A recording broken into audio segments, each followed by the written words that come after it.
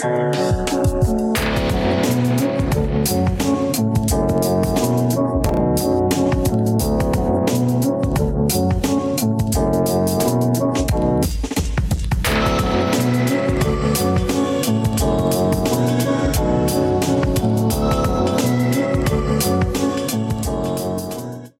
to Alphabet Fly, an encyclopedic Marvel journey where I go through a Fisher Handbook of the Marvel Universe with the guests, and we talk about all the characters we know and love and have forgotten as well. My name is Jesse Cooper, and with me today is someone who probably wouldn't be around in the 1800s, around Victorians. Rob. Yes, for the last third of the podcast, I'll be replaced by Maria Bello. So, today we're talking about a very spooky person, the living mummy. Ooh, that's the spookiest kind of mummy. Yeah, the mummy that the Victorians don't snort and eat because that's a thing they did. Well, they'd have trouble with this one because he's alive. Yeah, ooh. How would you describe the living mummy? All right, well, he is a mummy, and he is alive. Yes, and I think that's about all they have in this entry as well. I mean, this is right when, the code was loosening on horror comics, and so they were doing every monster they could think of. There's a Frankenstein book, a Dracula book, werewolf, mummy, man-thing, son of Satan, Satana, Morbius, Man-Wolf, Ghost Rider. Man, there's a lot of... I would advise anyone who can, just read the Dracula comics, the Tomb of Dracula comics. They're really weird. I mean, it's the best one. Yeah, it's the best one. Like, only in the Tomb of Dracula can you get a cyborg robot stealing a vampire's powers because he needs blood. Dr. Sun. To make his brain. Yeah.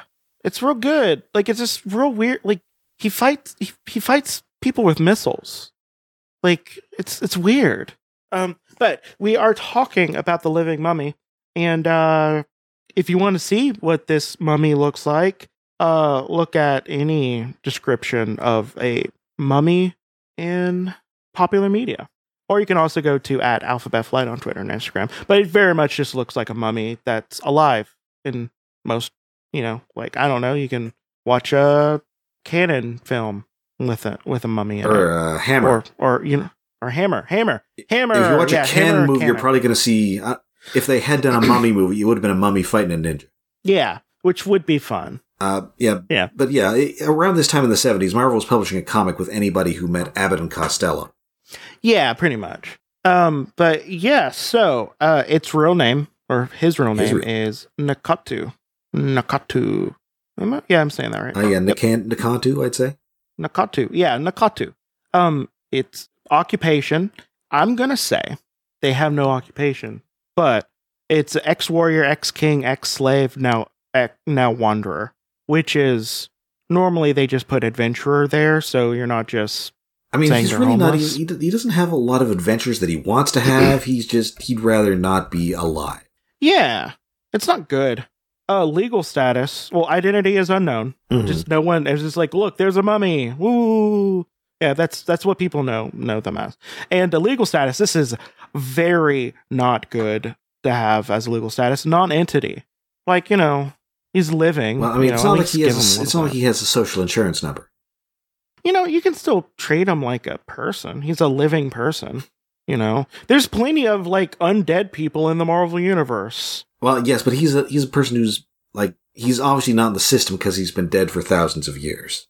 I don't know. I feel like you could, do something. Like aliens appear on Earth that live here. Well, I mean, even those aliens have some legal status on their home worlds. I don't know. Maybe I'm just wanting to, just give this dude a little bit of break. His existence is unknown to the general public. No other aliases. It was born in the nation of Swarilies? I'd say Swarilies. Swarilies in northern Africa. Well, I don't think you need to put this in. Marital status, widowed. Well, I mean, I guess Bride of the Living Mummy could have came around as well. And then known relatives, Chichambi, father deceased, and Balima, wife deceased. And first showed up in Supernatural Thrillers, issue number 5 in August 1973. Revenge of the Monster, which the cover is interesting. This cover rules. Yeah, it's very good. I like this cover. I would pick this up off the spinner rack for sure. So this has almost all of my favorite tropes of like the 70s Marvel comic covers. So you have a lot of cover copy, which I'm a fan of. So you have, he waited 3,000 years to wreak the revenge of the monster. And you have the living mummy hitting a pillar. Yeah. Block. And of course, he's carrying a lady. Yeah, a lady. Like how John Arbuckle carries Garfield just under his arm. And it says, he walks. He lives, he walks, and bullets can't stop him. One of the greatest fear fests of all time. And in the background, you just have a cop trying to shoot him, and then another cop scared, and a dude in a very 70s shirt. Just like a polo with not a polo. What would you call that shirt? It's a collared shirt with big lapels and a very deep V. Yes. And bright red pants. Uh-huh. I don't know where they're at. It seems like all white people, but like you would imagine it'd be Northern Africa, right? Well, I can't remember if he ended up in. I don't know if they're in. Yeah, I think they're in Egypt. So those are just a bunch of white-looking Egyptian people. Yeah. And also my other favorite part, they have the little moon logo for the character thing. Mm-hmm. But the fun thing about it is they have a little wolf with like little clouds in front of it. It doesn't look like they don't have a tiny living mummy just like kind of flying out from the moon. I think that was like the thing because they had a different feature in every issue of Supernatural Thrillers. So like the next issue has like the Headless Horseman.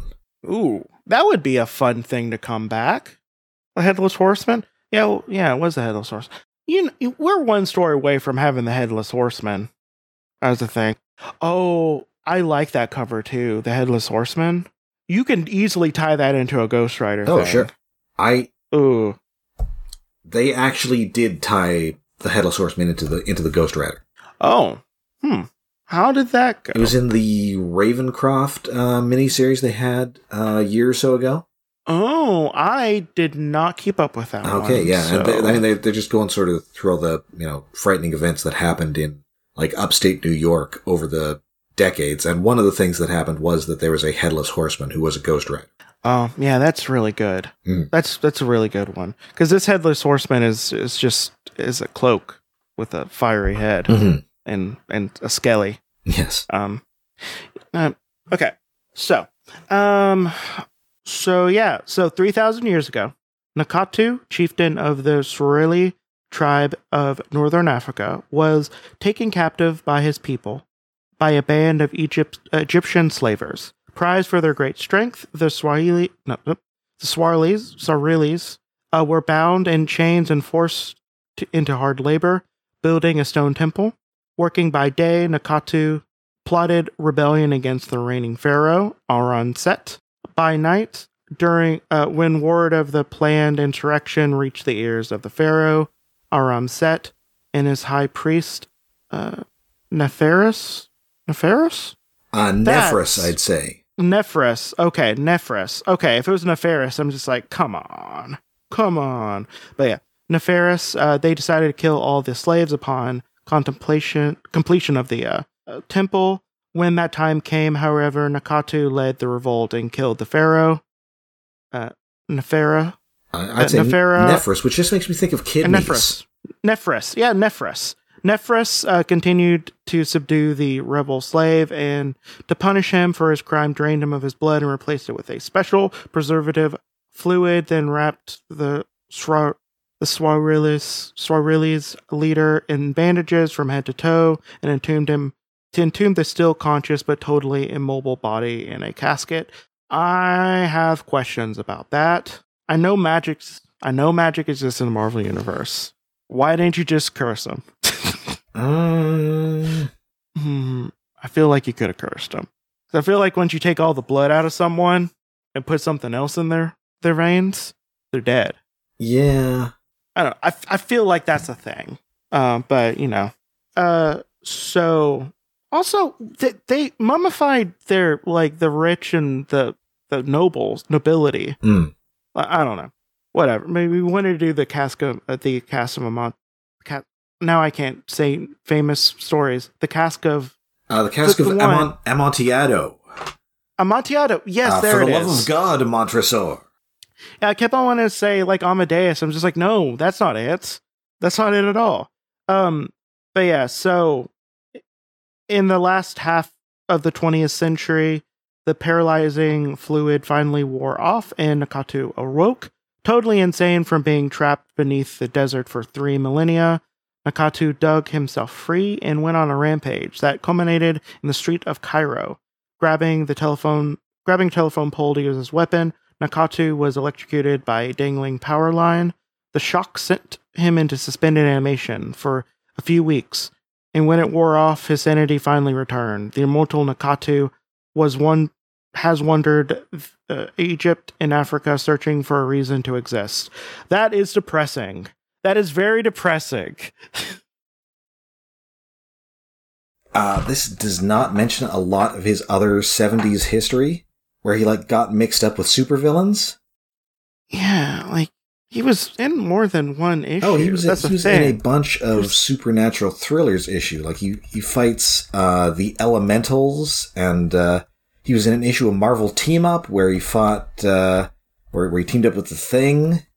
Later, he does work with the Howling Commandos. Yeah, I mean that was after this though. But even before this, he definitely fought a guy named Dr. Scarab.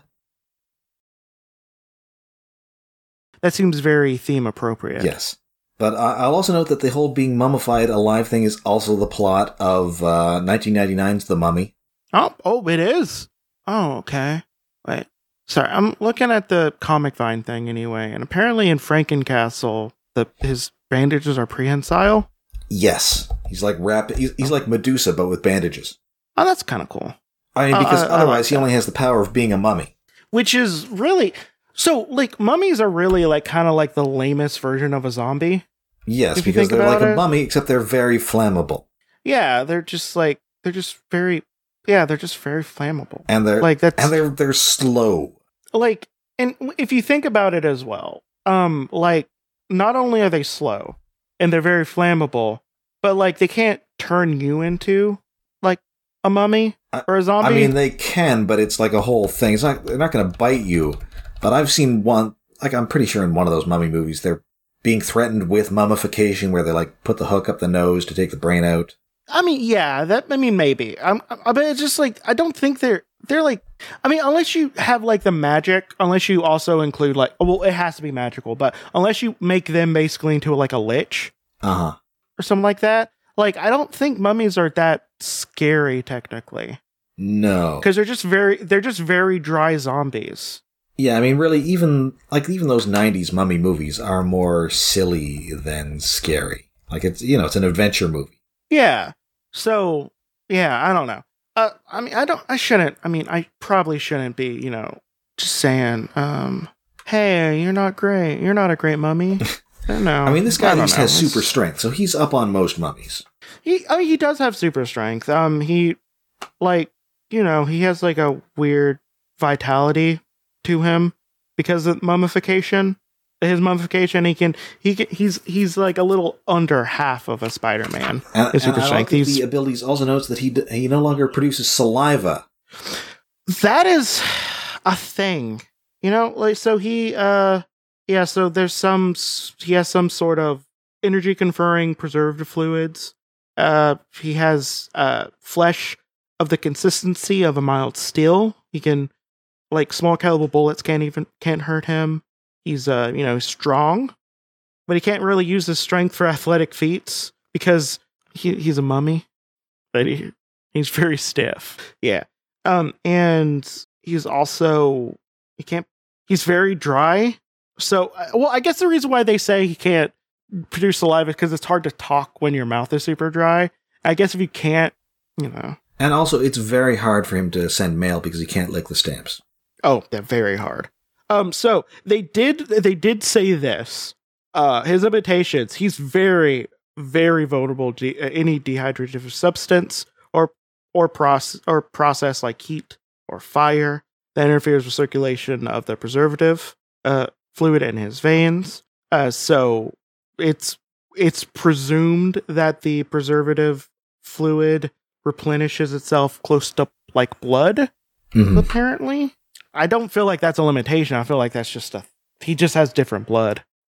But okay, real quick, because I don't know if I'm just mixing up stuff. Did they when Quasimodo, and I know this is a big leap, but when Quasimodo was made, did Silver Surfer give him blood? Or am I thinking of a different thing? There's a different character from Tomb of Dracula who ends up with like some sort of blood transfusion from the Silver Surfer and sort of becomes like a pseudo Silver Surfer.